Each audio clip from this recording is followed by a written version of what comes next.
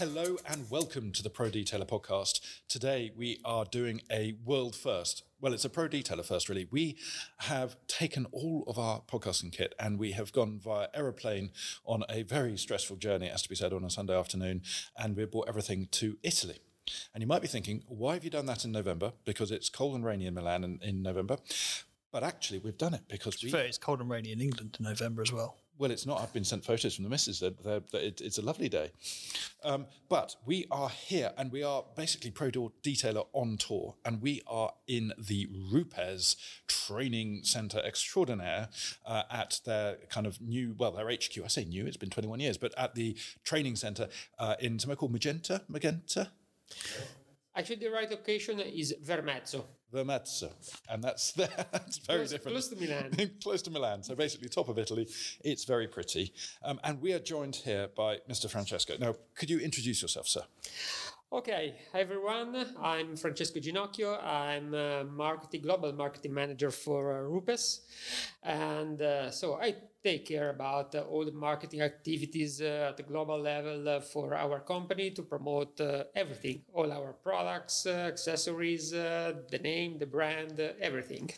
Lives in marketing. It's very exciting to meet you as well because I've seen all the marketing collateral over the years from the magazine point of view. So to find the man who's created it all, he's a bit of a celeb, guys, bit of a celeb. So what I wanted to do is kind of look at Rupes. I mean, Rupes in the UK exploded in, I think, 2010, 2011 with Bigfoot. And before then, nobody outside of body shops had really heard of Rupes, I'm afraid. But when the Bigfoot came, it was the hot property. It was sort of carnauba, it was ceramic, but it was that kind of keyword, that buzzword. And we had lots of detailers getting the Rupes machines, and the Bigfoots were flying off, and it was a huge sort of success.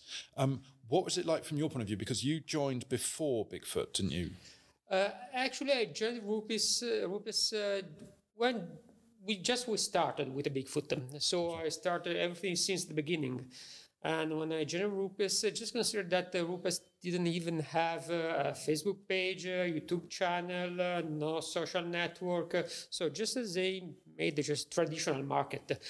When I joined Rupes, to start to promote the Bigfoot system, I opened a Facebook page, all other social channels, and just by myself, I started to go to surf on through all the social media to see what's going on, just to see the market, to know. And by case, we discover this word, detailing.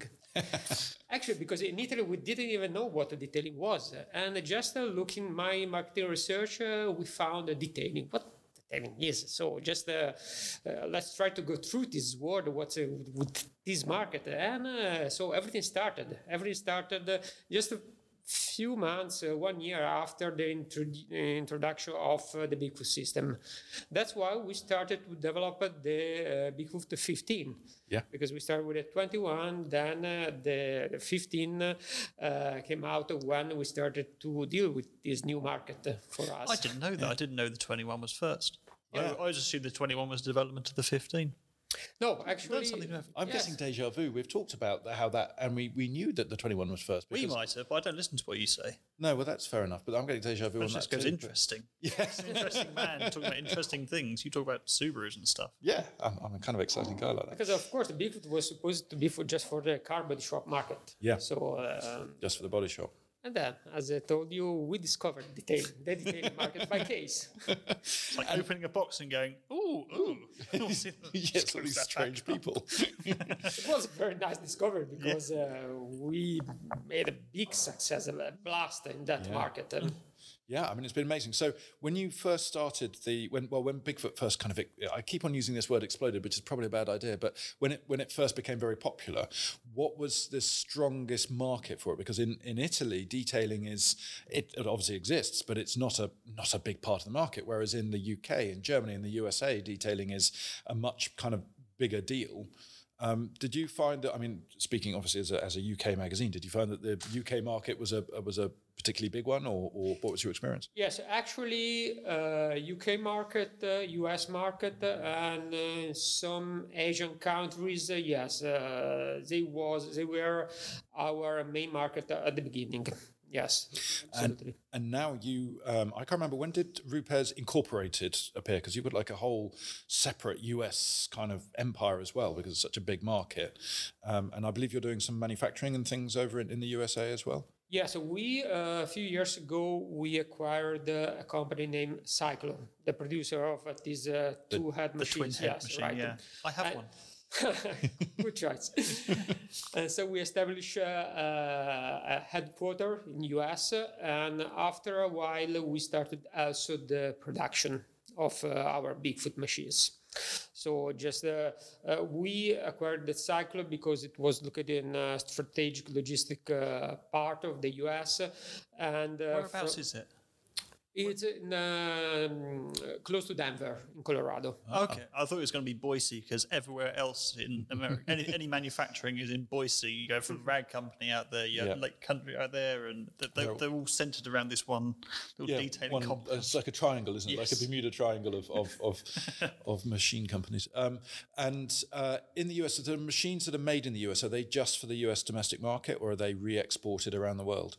No, at the moment for the US domestic market, yes. And I imagine that's just because you've got so many customers in America that it's more cost efficient to make them in America and then send them out. And tax, I imagine, is a bit easier. Absolutely. Mainly because they wanted to offer much better service. Yes, to have everything available in the local market, just to supply all our distributors in a very short time. That was the main point. So it's not just machines, is it? It's you make all the pads out there as well and the compounds. Now, probably you have seen a recent video that we are setting up a manufacturing plant in Houston, in Texas, and we'll start production of pads at the moment and then the compounds. So how are you finding it transferring? Because obviously, you're a long-established Italian company, and manufacturing. Italy is a massive manufacturer. People don't realise this. If you say, what's the biggest manufacturer in Europe? And everybody says Germany, correctly. But Italy, I think, is probably number 2. Definitely, if you go by sort of the northern half of the country, there's a lot of manufacturing up north. Yes, right, especially in north of Italy, yes. Yeah, it rather embarrasses. Very similar to the UK. Well, there is that, but I think they're much bigger than the UK in terms of overall manufacturing capacity, I suspect, because we're so service-based. But it's just, do you find transferring your way of manufacturing things over to the USA, has that been a challenge? Has that been quite difficult because they've got different culture there? No difficulties. Actually, no, they started since the beginning in a perfect way. Actually, we just give to them instruction how to assemble our machine. Americans are, for the organization point of view, they are very, very strict. So they have a perfect organization. Everything was very easy to set up everything in a very good way. Mm-hmm. And I was talking to... It was Ram we were talking to, wasn't it? Who was trying to set up, Ram from Colorlock. He was saying about how over there it's a lot more about the wages and how the benefits and everything like that are organised that make it such a challenge for European companies to set up new operations in America. Very expensive for people to start up, and it's almost that's why so many European companies tend to just export out and mail out from there. Have you had any issues with just the organisation side of it, or has that been fairly fluid? Have you got an American in charge or an Italian in charge out there? No, actually, because of the people. So we are very smart people, so everything was very easy. Also, thanks to them. So cool. Well, it does help having a good team wherever you're at. I wouldn't know. Yeah, I'm about to say to find that. So let's sort of twinkle. Have you got a twinkle sound effect? I'll have to.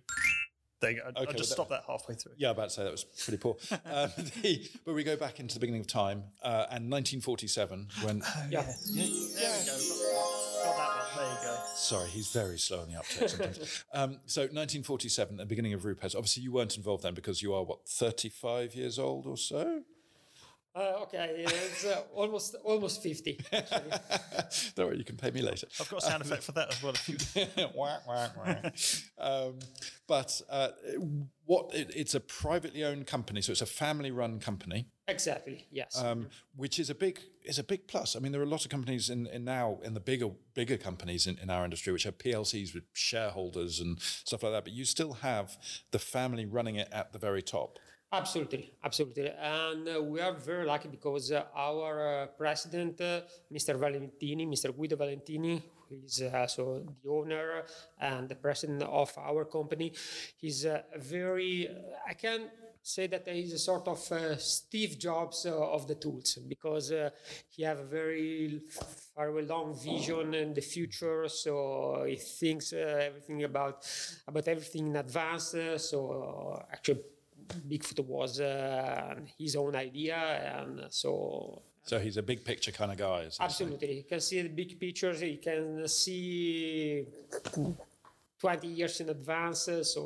Thanks to him, that this company has always been successful along these years. And I don't want to put on you straight away like a requirement for figures, but roughly how many people work here? Around 150 people, yes, including people from the production. Yeah, and all the sales managers. Cool. We've done a little factory tour so far of where the machines are made, and we've done some kind of cool videos actually of actual assembly of Bigfoots and stuff. And I believe we're going to be going and having a look at another facility later on this afternoon, and then tomorrow we're off to see a detailer and all sorts of bits and bobs. So keep your eyes on the next issue for a big rundown of that one. But now an interesting topic here. So historically, in the body shop particularly, pneumatic tools win. And electric tools were not so keen. Detailing has been the other way around. On the whole, detailers use electric tools, and some use pneumatic tools for sanders particularly. Right. However, what we're seeing is a sort of a change in that. And I believe, because Rupes has got different, what would you call them, different divisions for dealing with pneumatic or electric and different tools like that. And it's almost a competition, I feel, the feeling I get. Yes, actually, it depends also country by country and also market by market. So some countries, they prefer the electric tools, also maybe because of the cost of the electricity. Mm-hmm. And some other countries, they prefer pneumatic tools. So it depends. So we cannot say that in some market they prefer electrics versus pneumatics, but depends also maybe by the country and some other reasons. Yes, in detailing, actually, I see that they still prefer electric tools and now battery tools. Mm-hmm. And you think there is? I suspect there's going to be change. Do you think that balance between pneumatic and electric is changing in certain markets? I can say that now, actually, pneumatic tools are slowing down because of the entrance in the market of the brushless tools. Mm-hmm. So they are probably taking the place of the pneumatic tools because they are very light, very comfortable to use, very ergonomic. So people, especially in car body shop market, they are going to prefer the brushless tools instead of the pneumatic ones. Yes, and that I think answers another question, which was, what's the biggest step change in electric tools? And the brushless motor, yes, absolutely, allows. I mean, its efficiency, its speed, it's how it's so much easier to run at higher RPM, and all sorts of other bits of information on it. It's fascinating tech. Right. So international expansion. Now, before Bigfoot, you were already an international company sending out to an international market. Yes, not so international because I guess the turnover was before the Bigfoot. So just when we started to introduce the Bigfoot, the market was 70% Italian market and the rest international. Now the percentage is the opposite. Yeah. Now we are 20-30% turnover from the Italian market, and the rest are from international markets. National market. So yes. From an export point of view, you're one of the big powerhouses of Italian export, expertise. It's very cool. Are you seeing? Obviously, markets kind of develop and grow in order. So the UK perhaps is an early adopter for new machines and stuff like that. But you were saying how countries in the Far East were also early to take up the Bigfoot. You had America. Yes, right. That. Are you finding more countries are kind of coming online? What new markets are you kind of exploring? Where are you finding the biggest growth at the moment?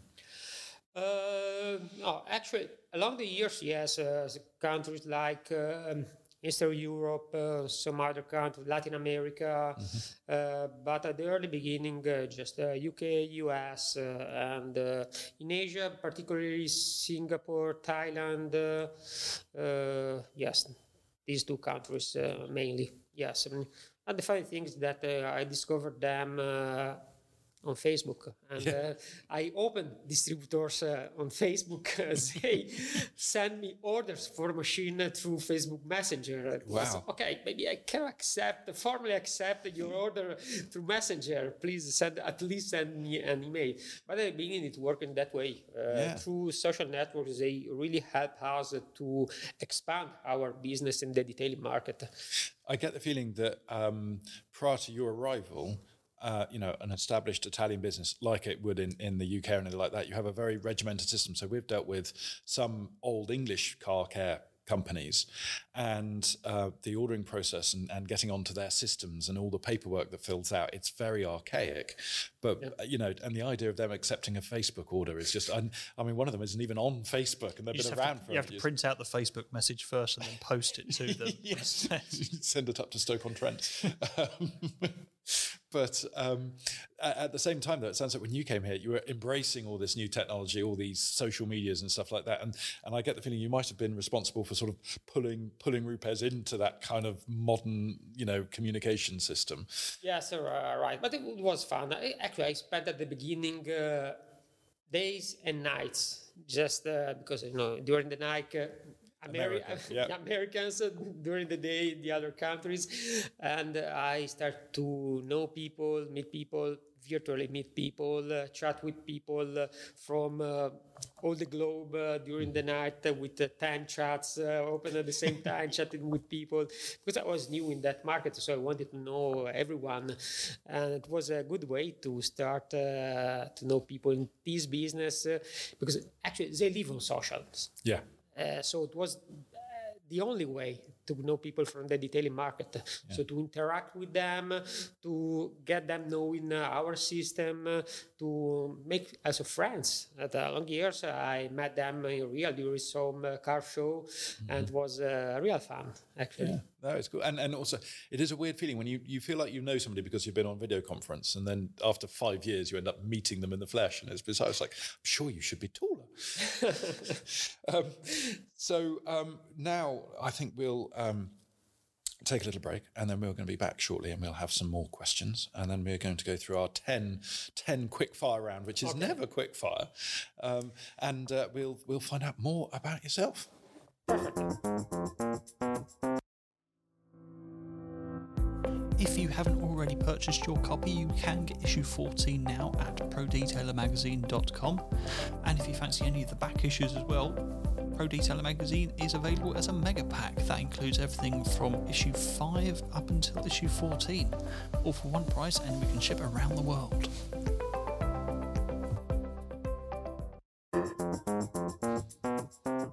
And we're back. We are obviously still at the Rupes Training Centre very close to Milan.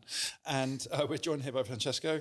And we want to talk now about a couple of things. But the first is the iBrid Nano. Yeah.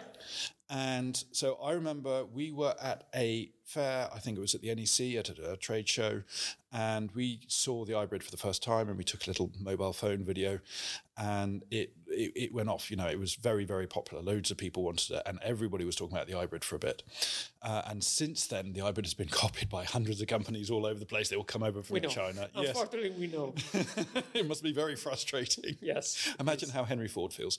What was interesting is you were saying that the iBrid was... it was a solution. You were relating it almost to seeing on social media what detailers were struggling to find.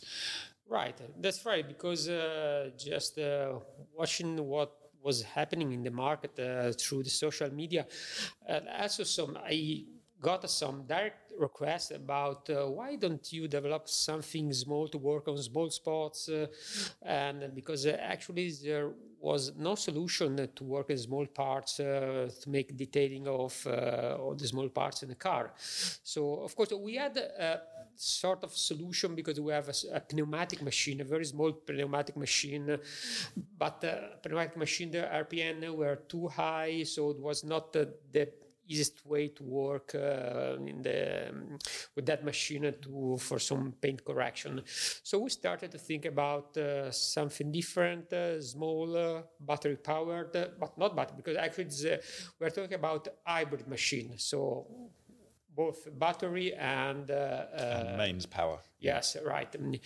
So we started to develop this machine because of this market request. So because that was something that detailers needed, and actually it had a very big success in the market. Yeah, it really did take it by storm. And even now, there is still, apart from the Chinese copies and stuff, there is not a machine as small and agile as the hybrid. So and this is again a misconception. A lot of people when the hybrid came out said, "Oh, it's not very powerful," but it doesn't need to be very powerful because the idea is it is small and precise. It's like a dentist's drill when he's going into your mouth. You don't want him to be sitting there with a massive great Makita at 5,000 RPM. You need something small and delicate. That's right. That's right. Of course, you needed to work into very small details. You don't need a such big power. It works perfect. Actually, it has a very good, very high power because if you press the machine, it still works. It's a feeling that it seems that it hasn't enough power, but actually it has. It's fit. Absolutely. Yeah, it has the power for what it needs to do, and that is the key to it. And I kind of want to take this actually more onto the machine design. So the two big players in detailing for machines, certainly in the UK market, should we say, or the mainstream top end machines, is Rupes and Flex. And we've been around the Flex factory in Germany, and it's remarkable how many things are similar and how many things are different at the different places. But with the German machines, you get the feeling it's very German, whereas, everything. You sound disappointed when you say that. Are the Germans? They are so German. Well, it's normal. They're allowed to be. Yeah, no, and the better for it sometimes. If they were French and they were too German, then there's a problem. However, the point I'm getting at is that, for example, the Bigfoot has the carbon fibre effect, what I call the toe. I don't know if it is the toe, possibly the nose. What would you call it? I call it the duck's arse. The duck's arse. Yeah, because it looks at the back of a duck. Okay. What's the official name of the bit you hold with the carbon fibre on? It's the duck's arse. I can say it in Italian, but you have to say that in English. No, you say it in Italian, and I will embarrass myself. Just the front cover. That's all. The front cover. The front cover. I bet it sounds sexier. The handle. Front handle, maybe. Front handle. You're right. It does sound better in Italian. Yeah. But my point is that from Flex would never put carbon fibre on the front of the machine that isn't carbon fibre, unless it was actually there for a need. But you were like, no, we want these machines to look cool. And there is something, I've got to be careful how far I go here. But if you have an LHR 15, particularly the Mark III. If you start saying a machine polisher looks sexual, then we are stopping the podcast now. We're not going to go down this route of questioning. Okay, well, it's curvy. It's curvaceous. And I don't know, there is elegance. But not saying one machine is better than the other, but in there feels like there is a more creative design. There is more Italian passion in the machines that you put together. And it feels like, because, obviously you're head of marketing, so you're head of the kind of how the company looks to everybody else. And I do get the feeling that the products, at some point in the design and development process, one of the machines is put on a table in front of lots of Italians, and they decide whether it is good enough, not whether it works well enough, not whether it's the right price, but just if it looks right. Am I completely wrong? No, that's correct, because we usually take care about the design of our machines, about the aesthetical layout. So, of course, it's a very important part of our development process, of course, because first thing is, machine must work, perfectly works. Yes. Must be efficient, all the technical stuff must work very well, of course, blah, blah, blah. But also the design is a very important point, because then when you put a machine on the catalog on the web, that's the design that people see. So that's why it's very important. It's because it's important that because the machine in that way can market itself just with the design. It's more desirable, I suppose. Like a nice car. It's very much like Alfa Romeo, except that when the Alfa Romeos are beautiful cars, but they forgot that first step in the process where they designed. I've owned Alfa Romeos before, and they are fantastic cars to sit in, as long as you want to sit on the side of the road and wait. It's a real shame. Well, we've got to be careful, because Francesco, we'll get onto his car at the moment, but I've already asked him about his recovery service, and it's not an Alfa Romeo. Yeah. But the other thing, I see it in everything with Rupert. So, for example, I am a lot of the time when I'm putting them, kind of getting the images ready for the magazine, stuff like that, I go onto manufacturer websites, and on a lot of them, you've got a straightforward, so again, on the Flex, they've got perfect images of it, side on, top on, and they've got a nice schematic and the things, and it's all very technical. When you're releasing a new machine, and the early publicity photos, they are always sort of shadowy and moody, and you feel like it's an advert for a fancy perfume or some sort of, I don't know, high class sort of London service. Yeah, we like nice pictures. We like it because when we introduce a new machine, we always organize a photo session with a professional photographer just to take very nice, fancy, cool pictures. Because, of course, from one side we have the classic picture for the catalogs with the white background. Technical picture. Yes, very boring pictures. But I like this picture with a black background, with the reflection. So that's something that people like, for sure. When you see this kind of picture on social, they make a blast, of course, as they get virals. And it's like when you're doing product reveals, you'll reveal a little tiny photo, and it's like, oh, something special is coming. For me, that's very irritating, because I then have to extrapolate what the rest of the machine is going to look like. But no, it's a nice touch, really. And another thing that is kind of cool is you've got these detailing centres, which we've briefly alluded to already. But I was thinking, actually, people listening to this might be interested to learn what they're about, what is a kind of criteria to become a repairs detailing centre, and what your kind of long-term goal is. Because essentially, the idea, and correct me if I'm wrong, the idea is to create centres around the world, and you already have a lot of these appearing. You're saying new ones in India, and obviously there are ones in the US. Right. 2 in the UK, I believe, that are kind of almost like a franchised car dealer. So if you go to an Alfa Romeo dealership, everything is Alfa Romeo. And to have that consistency, which a lot of places they don't have. You might have one sign on the wall, but from what I can interpret is that you need to have the right colour. You have to paint the walls the right colour. You have to have the right logos. It's got to be, tell me what the grand plan is with the repair centres. Okay, the main idea is to have these detailing centres all around the world, where people can be sure to have the same service, the same high-quality service, the same detailing services worldwide, the same way, at the same high level, the same quality. So that's the main idea. Then we offer this solution to people who want to start a new detailing business, or for some people who already has a detailing business but they want to improve and to make that under a brand, a well-recognized brand like Bigfoot. And as you said, you are correct. We ask for some very simple guidelines. So you mean black walls, same sign, same kind of lights. But it's not actually our own request.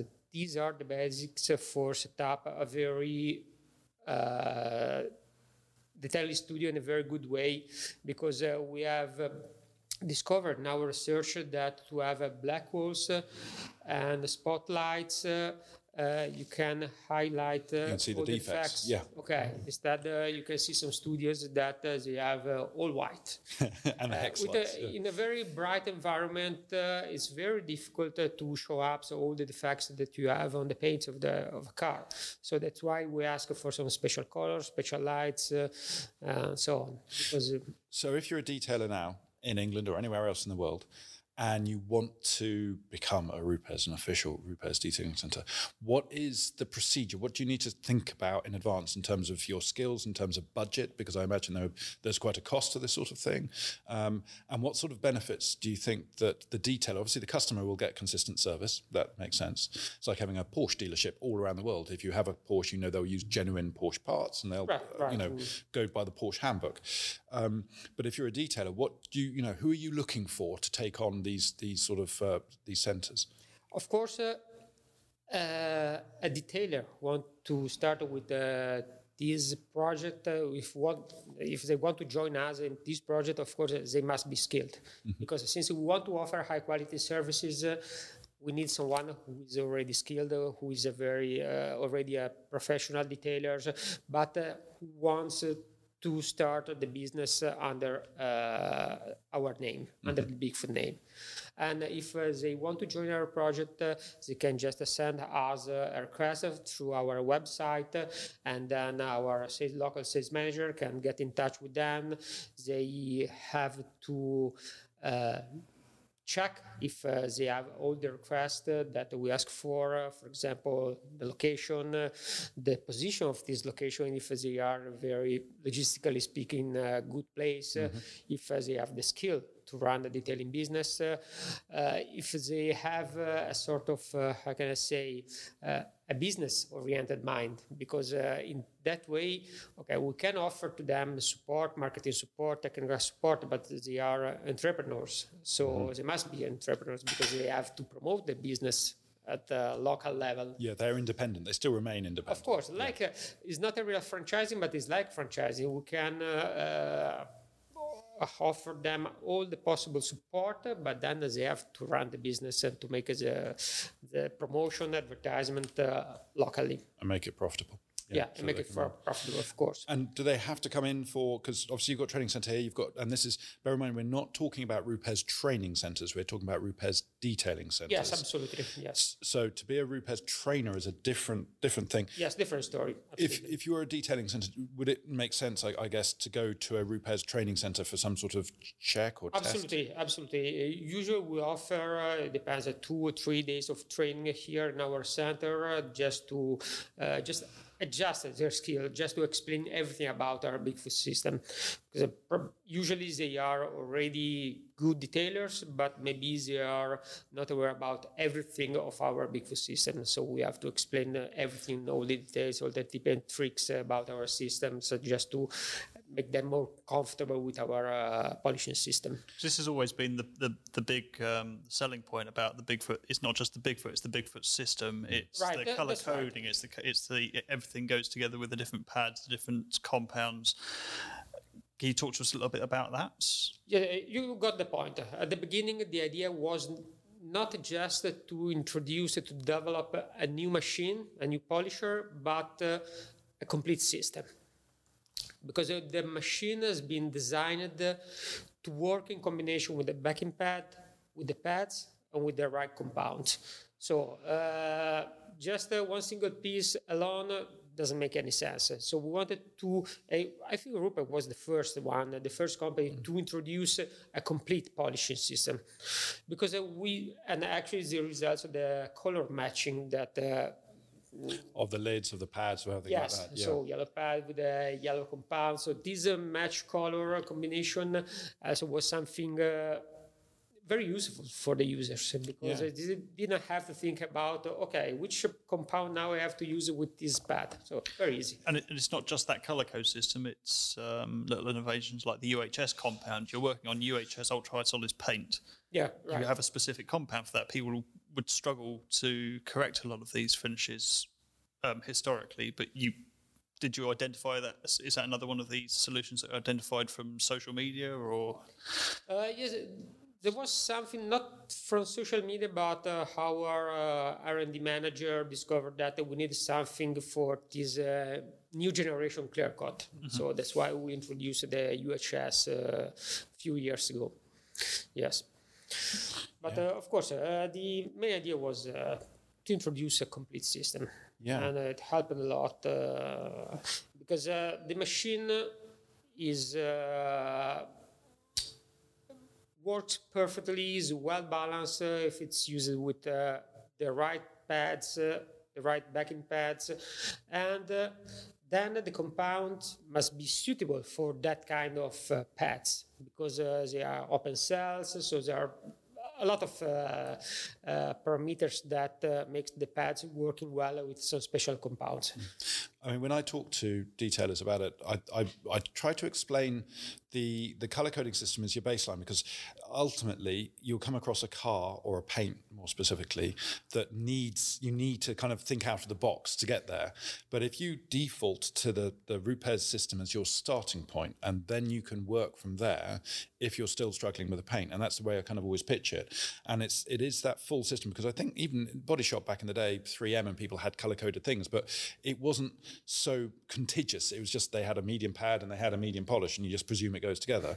When with the Rupes system, it's tailored for the different types of paint, but it's your kind of your starting point, and a more experienced detailer. And again, this is kind of it's shortcutting some of the experience side, and I think that's a big thing about the whole Bigfoot anyway. It allowed a complete amateur to kind of play above their station in some ways because of the ability that it gave them. It's in a way it's kind of shortcutted a bit of the knowledge by making it easier for them to find a solution. And I put it this way: I compare it to the Mitsubishi Evo, which has four-wheel drive and clever driving aids and all sorts of bits and bobs. So you can look like Fangio, even though you're not.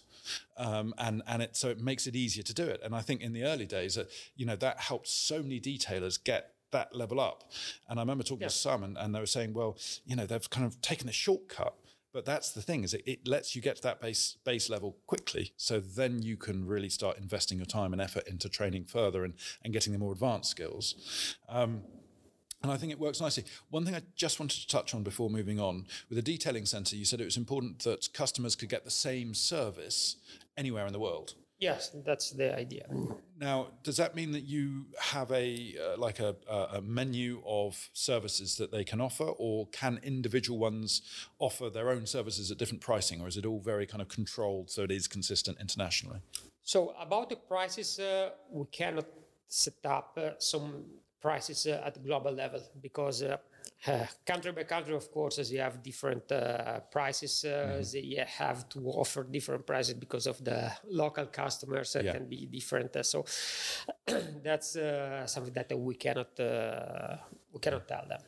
But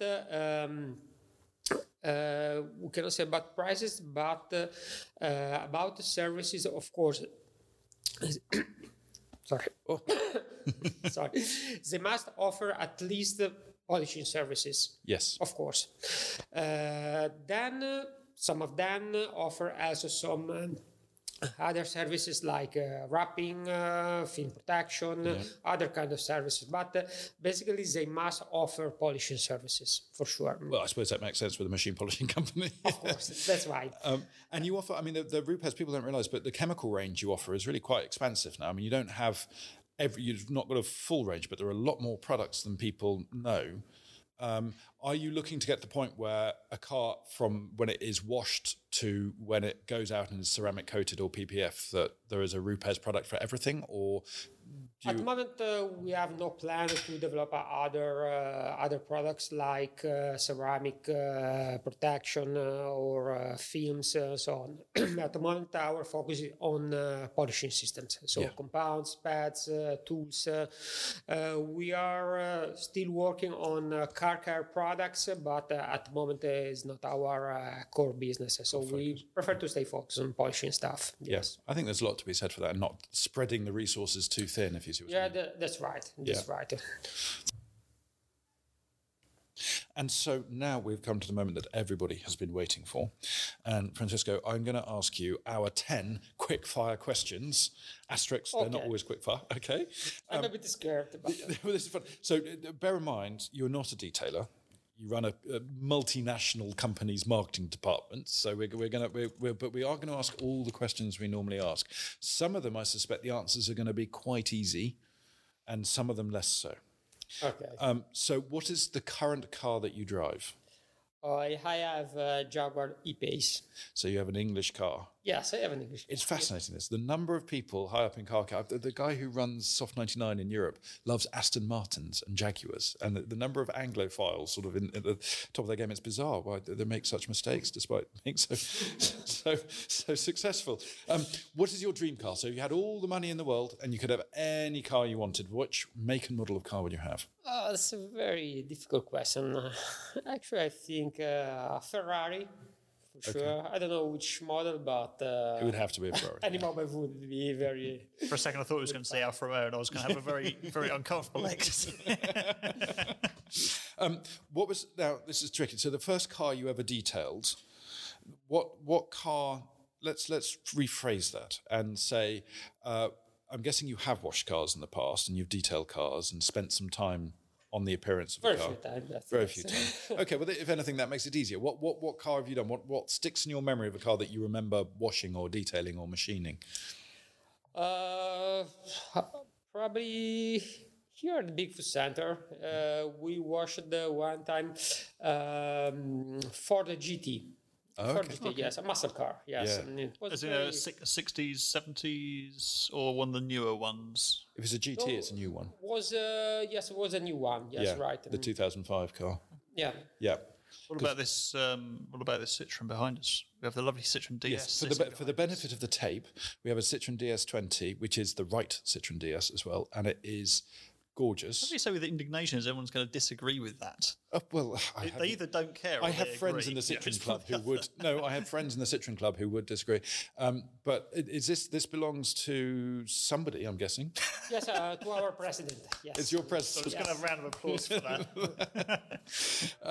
But it is a most beautiful car, and I've been getting very excited about it all day, just looking at it. God, I love a Citroen DS. Anyway, so next question, moving on. Sorry, the emotion. DA or rotary? DA. DA. Yeah, absolutely, yes. And when you're washing a car, how many buckets do you use to wash a car? So, by manual, I should say 2. Next question. Next, move on rapidly. I think this one will be easier. Porsche or Ferrari? Ferrari, of course. Absolutely. Now, this is a more important question. Mitsubishi or Subaru? Subaru. Good. Do you have a favourite Subaru? The Impreza, yes. Interesting. Well, you're still young at heart. What would be your dream car? If you were given any car to detail, what would be your dream car to wash and detail and machine polish? Fiat 500 because it's small, so very, very little surface to polish. And not too expensive either. Yes. Oh, I've just gone through the paint on this Ferrari. Okay, so this is an awkward question. Flex or Rupers? Just let's think about. Okay, hang on. We can take a pause if necessary. Rupers, yes, it goes without saying. And so you have a Sunday morning free. You don't have to do anything with the family. You don't have to do any work. You've done all the necessary church and everything. Do you wash your car or do you go and drive your car? Drive my car for sure. Yes. Have we had anyone who wants to do a Sunday detail yet? No, even I don't want to do a Sunday detail because I do. You say even? I mean, you're the first person I know not to. I'm probably the last person that wants to do a Sunday. So I think that brings us to the end. And thank you so much for taking the time to do a podcast with us. It's been great fun. It was a pleasure. Thank you. Awesome location. Yes, it is a very cool. It might be a bit echoey, but that is because it's worth it. I'm happy to cope with the echoes for this cool location with ultra sexy car there. So it is goodbye from me. Goodbye also from my side. And goodbye from mine. See you later.